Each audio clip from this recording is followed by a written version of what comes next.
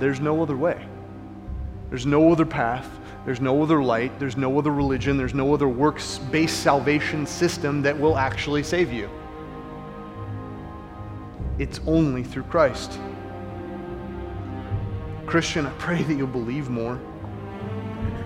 That God may grow you and encourage you and strengthen you to continue to read His Word and to pray, to fellowship, to engage others with the glorious truths that you are growing and you are learning in. Why? Because that's what it is to be a Christian. I want to encourage you as a Christian to grow in your love of Him and to seek Him, to ask questions if you need clarification. Find someone who is older in the faith than you, who is more wise in the faith than you, and ask questions. Write them down. Ask your pastor, ask a deacon, ask a deaconess, ask someone, because if this is the most important thing that we could ever possibly get a hold of, we should want understanding of it. Again, I'm turning to Genesis chapter 3. This is verse 15. And this is God speaking to the serpent, speaking to Satan in the Garden of Eden just after the fall. And I will put enmity, or I will put a war between you and the woman, and between your seed and her seed. He shall bruise you on the head, and you shall bruise him on the heel. Now in Latin, that would be what's known as the proto-evangelion, so the first gospel account that we have in the entire Bible is actually found in Genesis chapter 3. So in the midst of God cursing Adam and Eve, He also provides this glorious truth that if we read it again, He shall bruise you on the head, that would be Jesus, and you shall bruise him on the heel. That would be Satan. So we see the first gospel promise there, and as I look at this tree, what it kind of makes me think of, and we talked about this a little bit at Wednesday night Bible study, if you will think about that in Genesis chapter 3 as an acorn, all right, an acorn, or a little seed of a tree. And there we see that first glimmer of Christ. And then let's flash forward just a second. Let's say Abraham and Isaac. And Abraham, Mount Moriah, if I'm not mistaken. Abraham's on the top of the mountain. He has Isaac with him, and Isaac says, where's the lamb to be slaughtered? He didn't bring one up. And so he binds his only true son and lays him on an altar. And right before the flint knife comes down, what does he see caught in the thicket? He sees a ram caught in the thicket. God stays his hand. God does not allow Abraham to slaughter his son. And God, listen here, graciously provides a substitute. Now, theologically, when we look at the death of Jesus Christ and what God did, we would say that is penal substitutionary atonement. Penal, and that the wrath, the justice, the righteousness of God was satisfied in the death of Jesus Christ. Substitutionary, He died in the place of sinners. And atonement, that He appeased that wrath of God, that He satisfied the justice due. There's another little picture of Jesus Christ in the Old Testament. So we go from acorn in Genesis chapter 3 to a little sprig, a little thing coming out of the ground with Abraham and Isaac, and then we go on and on and on throughout the Old Testament. We continuously see these glimmers and pictures of Jesus Christ until we get to the New Testament. We see this full blooming oak tree of Christ Himself, and we get the fullness of the picture of what the Old Testament sacrificial system was actually all about. Jesus. We get a better comprehension on what the tabernacle and what the temple, all right, and what the kings of Israel should have been. And we see the imagery of Christ in the kingdom of David, for example. Look at the parallels here. David, this is awesome. His occupation was a shepherd. Jesus says, I'm the good shepherd. All right, David from the house of Bethlehem, born in Bethlehem. Jesus from the house of Bethlehem, born in Bethlehem. All right, David, prophet, because he predicted the suffering of the Messiah in the book of Psalms. Jesus, prophet. All right, David at one point interceding on behalf of his people. That's what's called being a priest. Jesus interceding on behalf of his people, priest, David, king of Israel, Jesus, true king of Israel. And so we see these glimmers and these pictures, not that those people were Christ. Understand the words that are coming out of my mouth. Not that those people were Christ, but that they were glimmers and pictures of ultimately the true Messiah, the true Savior of the nation of Israel and the world. And so I don't know why, that tree just spurred that up in me. I want us to constantly be a people, when we read the Old Testament, to see the pictures of Christ. Why? Because on the road to Emmaus in the latter part of the book of Luke, all right, Jesus walked that 7 or 8 miles, the distance that they were walking, and he hit from the law and the prophets. So that would summarize basically the entire Hebrew Old Testament. All the things concerning himself. That's a direct quote. So the entire Old Testament, when we read it, is actually about Christ. And if we dig deep enough, even into the genealogies, I can assure you, we will find Christ. So think about that as the backdrop for the book of John. If you will, please turn with me to John 1, verse 1.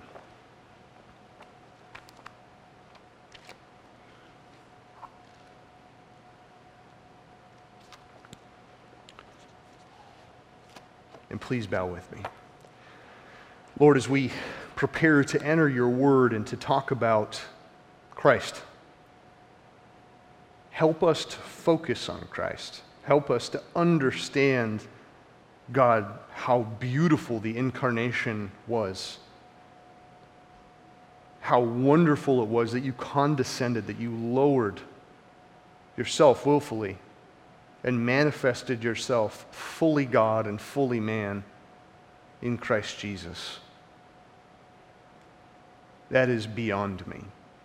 Yet I am so thankful. And God, I pray that as we look to work through this entire book, God, that this would be a time of growth for this church spiritually.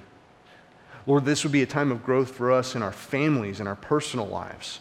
Lord, that we would constantly look to you for better understanding of the Christ, and that our life would be bent after the pursuit of Christ, and that our minds would be captivated by the things of Christ. That as my prayer for this section, Lord, empty me, God. Let your Spirit move in a mighty way amongst this people and amongst this town. God, and draw people by your Spirit. Father, it's in your name we pray. In accordance with your will we ask. Amen. John chapter 1, verse 1 and 2. In the beginning was the Word, and the Word was with God, and the Word was God. He was in the beginning with God. And I know that it seems like that might be a very short section there to talk through, to talk over for a sermon, but I can assure you that if we actually look at the meat of that text and the underlying theological principles, the meat of that text, we could spend probably a year just trying to wrap our heads around that and fail miserably by God's standards. However, my hope and my prayer is that we'll have a basic understanding of this, an elementary understanding of this, because here's the joy. Here's one of the amazing things. I can guarantee this, that when we punch into heaven, whenever that may be, we will spend an eternity after an eternity after an eternity chasing down the truth of these two verses right here, and we will not get to the end of it. But why not get a start right now? Why not try and get our hands around the foothill of the mountain of God and enjoy what he's put before us? So before we can properly understand Christ, if we're going to understand the gospel, if we're going to understand what it is to be a Christian, we must understand this: the eternal nature of Christ. And the eternal nature of Christ is put on display in these two verses. And you see, many have attempted to lessen, to remove, or to alter, or altogether to ignore the deity and the glorious truth that Christ was and is, and let me say that again, was and is God. Period. They did some really funky things in the second and third century. Some people thought that Jesus was a hologram. Some people thought that he was an alien. And some people thought that he was just a mystic, kind of like a magician, if you will. And so a lot of these false views on the deity of Christ were put to bed at the first Council of Nicaea. We could talk about the Christological statements, the statements of Christ actually being God that emanated out of that at a later time. But if you want to look historically, look at the First and Second Councils of Nicaea and see what they said about the deity of Jesus Christ. If we begin with the assertion that when we look at the word there, all right, that word. Now in the NASB, and I know in a few other translations, that word, quote, word, is capitalized because it refers to the proper deity of Jesus Christ, right, himself being God. If we begin with the assertion that the word, or the logos in the Greek, was from the beginning, and then we end our study there, we have the tendency to walk ourselves into a trap. And here's the trap. If I just say, in the beginning was the Word, okay. If I was an atheist and I stepped away from this text and I just read the first portion, what I would immediately do is try and argue the fact that Jesus actually had a beginning. Now think about that when we think about the Trinity, all right? So our Trinitarian studies, if we have God the Father, God the Son, God the Holy Spirit.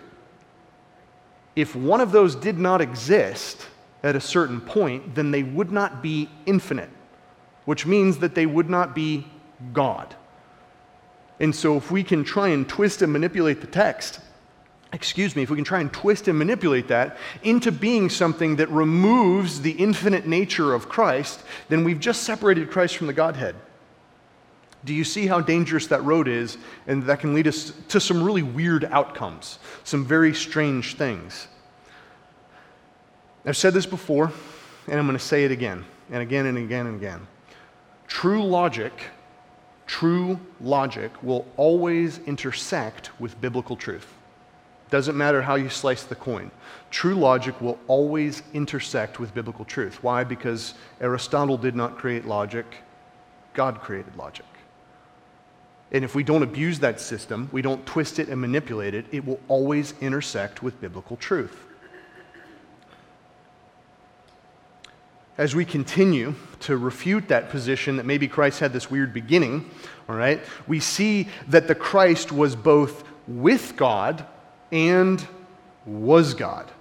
So that right there immediately puts any one of those arguments that Christ had some type of literal beginning in terms of our understanding of linear time. What we're doing here, and we'll draw this from a number of verses here in a minute, what John is basically doing here is not allowing us to think that Christ just popped into human history at some point.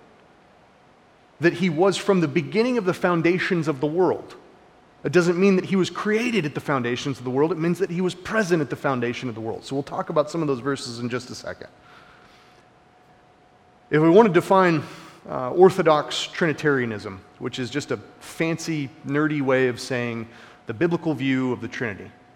So if we want to look at the biblical view of the Trinity, I'd like to default right now to the 1689 London Confession of Faith. Quote, "In this divine and infinite being, there are three subsistences: the Father, the Word or the Son, and the Holy Spirit.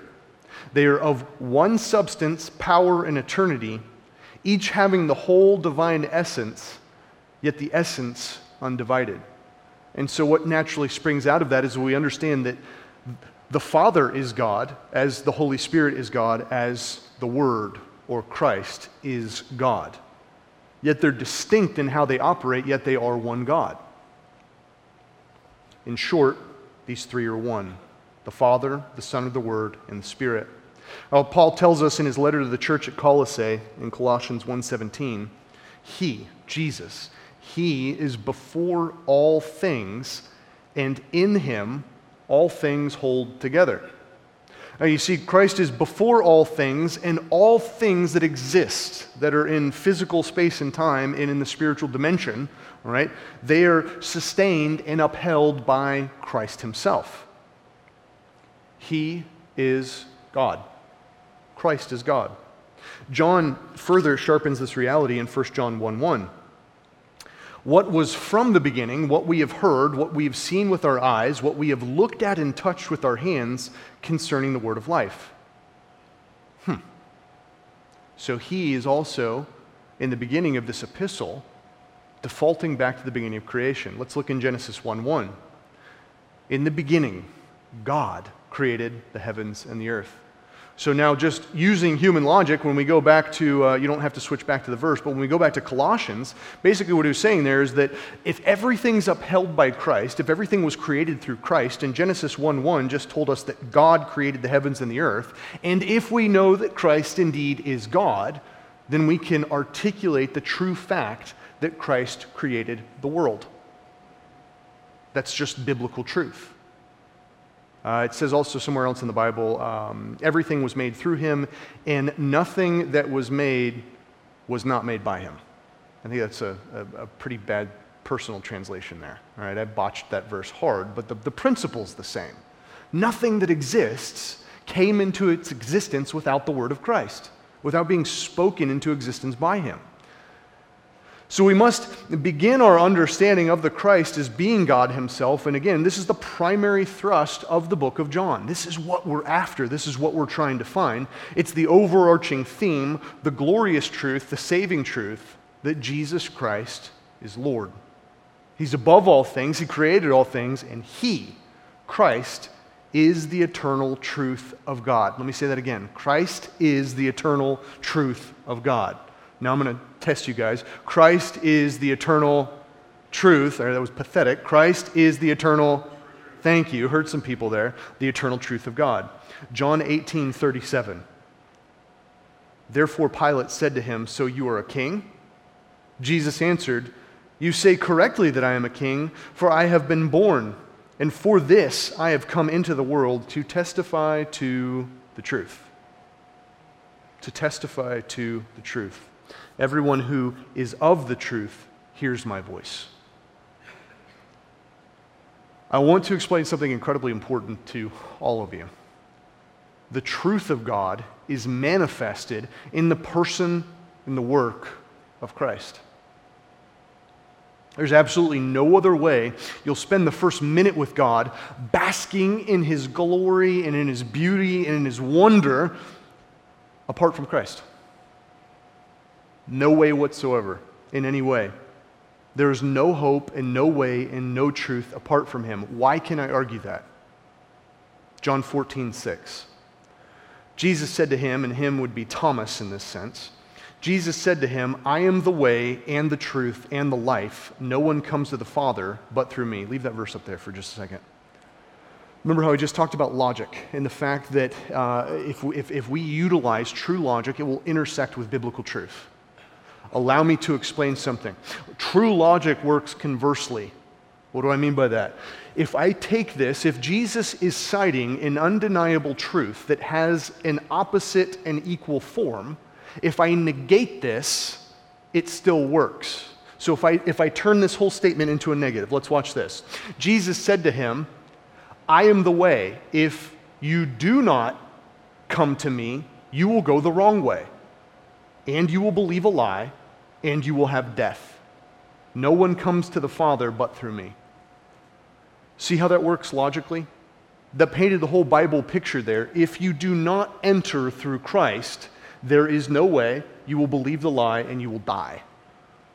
That's pretty much the sum total of the Bible there in a negative aspect. Yet Jesus has stated it here positively. And so let's go on. John 5, verses 39 through 40. "You search the Scriptures because you think that in them you have eternal life." And he's speaking to the Pharisees here. "It is these that testify about me, about Christ. And you are unwilling to come to me so that you may have life." So what has Jesus just said here? Leave that up there. You are unwilling to come to me so that you may have life. Let's use our negative logic again. If you are willing to come to me, you will have life. You see how this whole logic train works? Positive, negative, positive, negative. We can flip it around however we want. If it's true logic, it will intersect with the Bible. It will be a biblical truth. Romans 5, 8 through 9. "But God demonstrates his own love towards us in that while we were yet sinners, Christ died for us. Much more then, having now been justified by his blood, we shall be saved from the wrath of God through him." Leave it up there.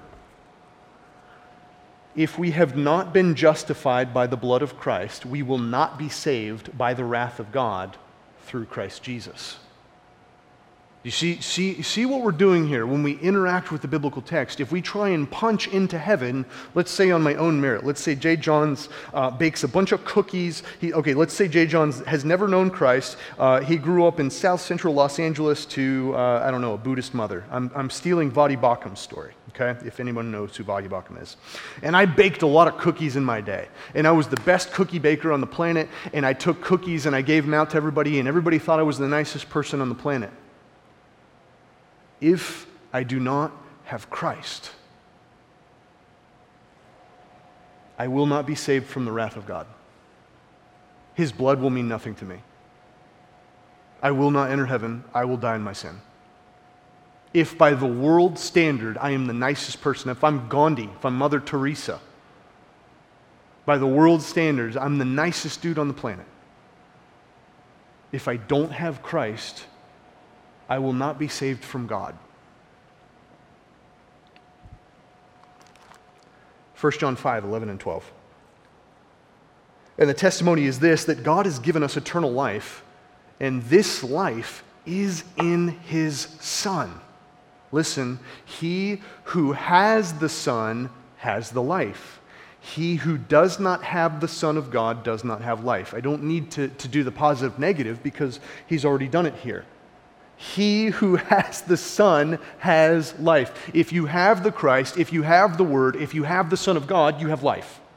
If you do not have Jesus Christ, if you do not have the divine Word, the Logos,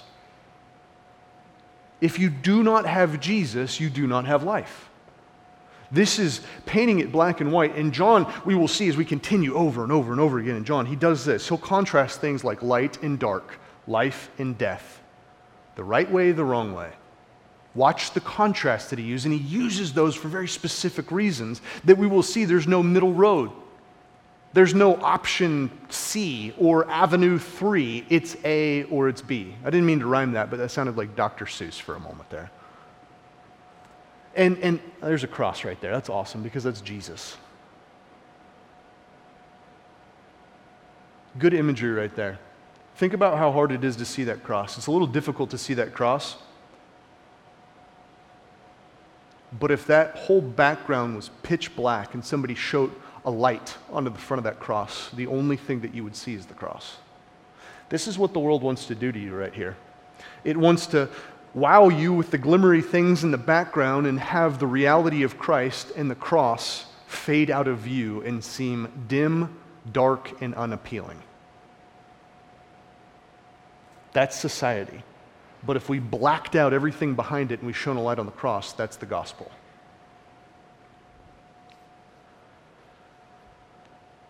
As we look at the reality of that verse that we just talked about in 1 John 5, 11, and 12, I can't begin to tell you how important the reality of these truths actually are.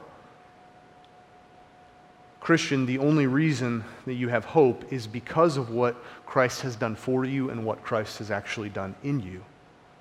You will not enter heaven on your own merit or your own perceived goodness or how many cookies you bake or how many people you help across the street. No prayers to false gods, to angels, or to men will be heard. Let me just biblically assert that for a second. When we look at Luke chapter 16, this isn't even in the text. When we look at Luke 16, for example, the story of the rich man and Lazarus, not the Lazarus who Jesus brought back from life, different Lazarus, okay? When the rich man dies, it says he opens up his eyes, he looks up, he's in torment and in great flame in hell. There's a great gulf fixed between heaven and hell, and he looks up and he sees Abraham, and instead of praying to God, he prays to Abraham. He says, Abraham, if you will, send somebody who will tell my brothers about how terrible this place is. He says, nope, they've got the Old Testament. They have the law and the prophets. He says, well, could you at least send somebody to drop a piece of water on my tongue because I'm in great torment in these flames? He says, nope, sorry, there's a great gulf fixed between the two. I can't come down to you. You can't come up to us. So even in hell, the guy who was unloving and uncaring and didn't care about God to begin with, even in hell, his theology is flawed because he did not cry out to God in hell. He cried out to Abraham. That's the only example in the entire Bible that we have of someone praying to another human being. And that guy had some pretty messed up theology. Think about that for a second. No system, no steps will be grounds for your right standing with God. You will only enter into heaven on the righteousness of another. Let me say that again. You will only enter heaven on the righteousness of another. Who's that? Christ Jesus. Now, this is a tenet or a hallmark of our faith, and this must be known and proclaimed and defended. Now, we as Christians should hear this truth. Listen, we should hear this truth. As Christians, we should hear this truth and we should rejoice, but we should also shudder. Do you not see that the dead and the dying spiritually are all around you? Do you understand that no other religious system will provide salvation? And what should this truth do as it rattles the insides of our hearts, as it spurs our thoughts, our minds, our emotions, our understanding of what it is to actually be outwardly loving to another person? What does this do when we consider these truths? It should push us forward into the advancement of the kingdom of God and the proclamation of the gospel of Christ Jesus. That's what it should do.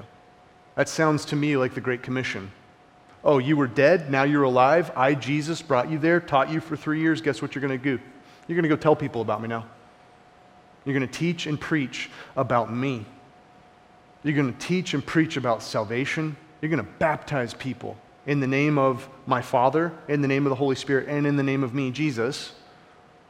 And then you're going to teach them all the things that I have commanded you. That's Matthew 28:20.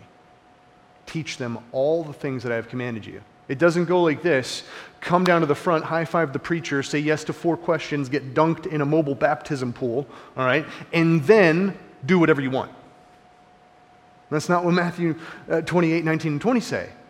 This is teaching them to observe all the things that I've commanded you. Being a Christian, being a disciple is this, that we obey Christ, that we live our life like Christ. Does it mean that we'll be perfect? No, it doesn't mean that we'll be perfect. Does it mean that we should strive to be? Absolutely. Why? Because that's what Jesus says to do. Be holy, for I am holy. Be perfect, for your heavenly Father is perfect. That would be commands of Jesus Christ. That means that we should observe them. See where the logic comes into play. We can't dance around and play hopscotch with, or whatever game you would dance around in. All right? We can't do that as it pertains to the things of God if we're Christians.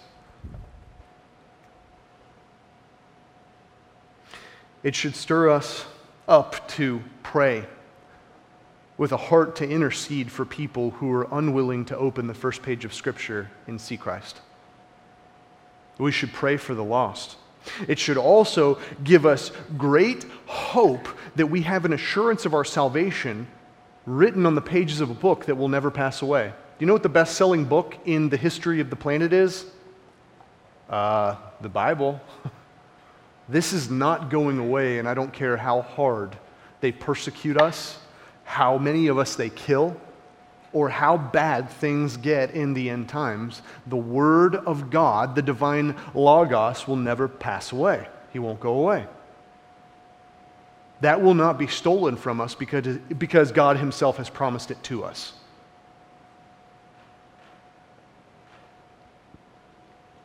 This should also give us great hope, again, that we have assurance of faith.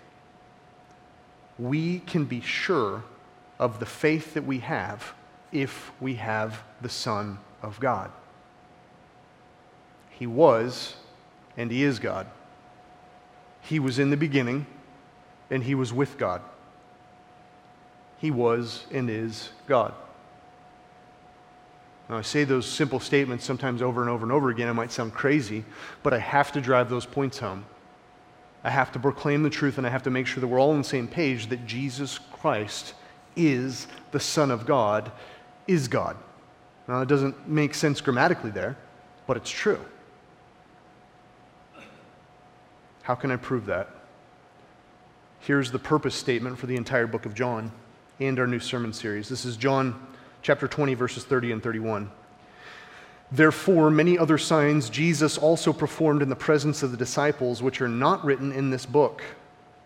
But these, which would be the signs of Jesus, these have been written so that you may believe that Jesus is the Christ, the Son of God. And in believing, you may have life in his name. That's it right there. It's the whole purpose of the book of John, so that we can actually believe that Jesus is the Christ, the Son of God, and that we can have life in his name. There's no other way. There's no other path. There's no other light. There's no other religion. There's no other works-based salvation system that will actually save you. It's only through Christ. Christian, I pray that you'll believe more. That God may grow you and encourage you and strengthen you to continue to read his word and to pray, to fellowship, to engage others with the glorious truths that you are growing and you are learning in. Why? Because that's what it is to be a Christian. I want to encourage you as a Christian to grow in your love of him and to seek him, to ask questions if you need clarification. Find someone who is older in the faith than you, who is more wise in the faith than you, and ask questions. Write them down. Ask your pastor. Ask a deacon. Ask a deaconess. Ask someone, because if this is the most important thing that we could ever possibly get a hold of, we should want understanding of it. Every once in a while we watch a show where these old men in the mountain go out and trap stuff, and they've got these giant traps sometimes that'll just smoke a wolverine, right? They're super powerful conibear, whatever number trap they are. I don't know. I'm not a trapper. But I know this. I know that there is much power and there is much might and there is much to be feared and respected of a giant trap when it's 40 below outside. Because if you break your hand or you break your arm and it's 40 below, there's a good chance that you'll die in a couple hours.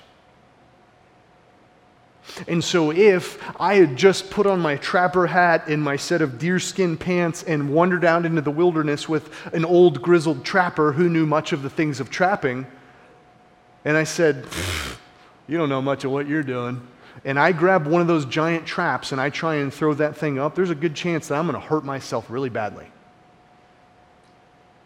There's the physical reality. Now let's paint the spiritual reality. I just punched into the things of Christ, and I'm unwilling to ask for help, though the power and the majesty and the splendor and the glory of Christ be great. I will not approach this with fear and trembling. I will approach this uncaringly. That's the same principle, because I'm not going to stick my hand in one of those giant badger traps, nor try and open that thing up to begin with, try and figure out how to set it.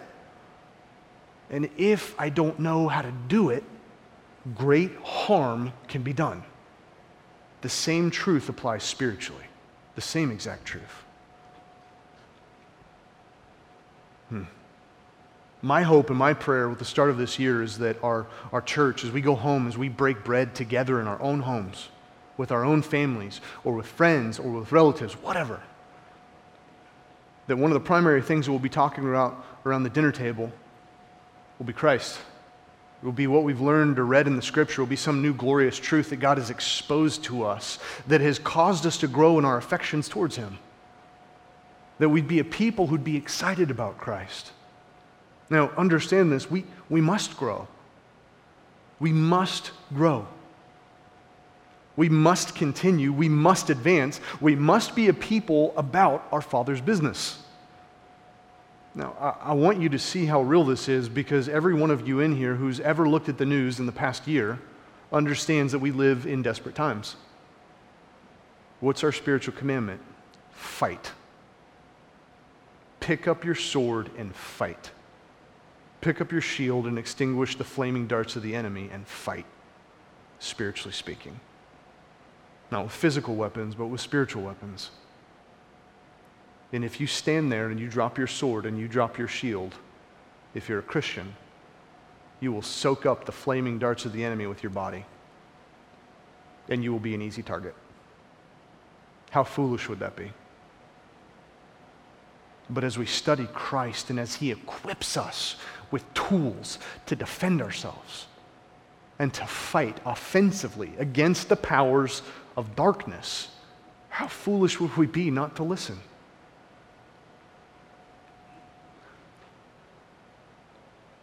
Those who do not know God, repent of your sins and believe the Christ. Believe the Word of God. Believe the Messiah. Seek the Lord while he may be found. My prayer for you is that you will see the change in us, those of us who are Christians, that our faith won't be stagnant, that we won't be a people who just floats through Christianity, that you will see a growth of our love and our understanding and our want and our desire and our need for the things of Christ. And that perhaps through that, you will be greatly encouraged to look to Christ, not to us, not to those of us who are Christians, but you will look to the Christ. That as we study him specifically in what he's done in the book of John for the next many months, the change that you will see in the Christians in this room will spur you on to examine your own life and to look and see what Christ has done.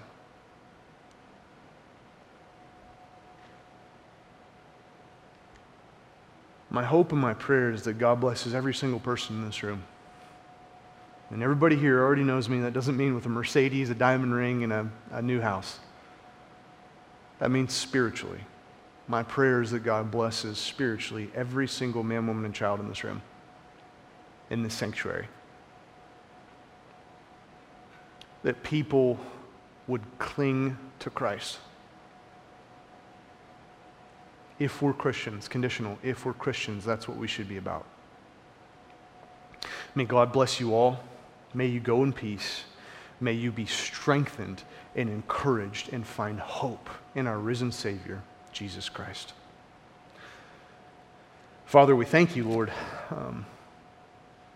that you've chosen to send your Son, Jesus Christ, that you've chosen to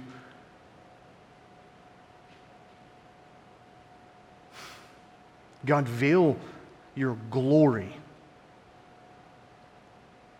and manifest your presence in Christ Jesus. Lord, that we would not be so overtaken by your glory that we couldn't even breathe, but that you would interact with us and condescend to us and speak to us, God, in ways that we would even be able to understand, that we could see you walk out what Adam should have been.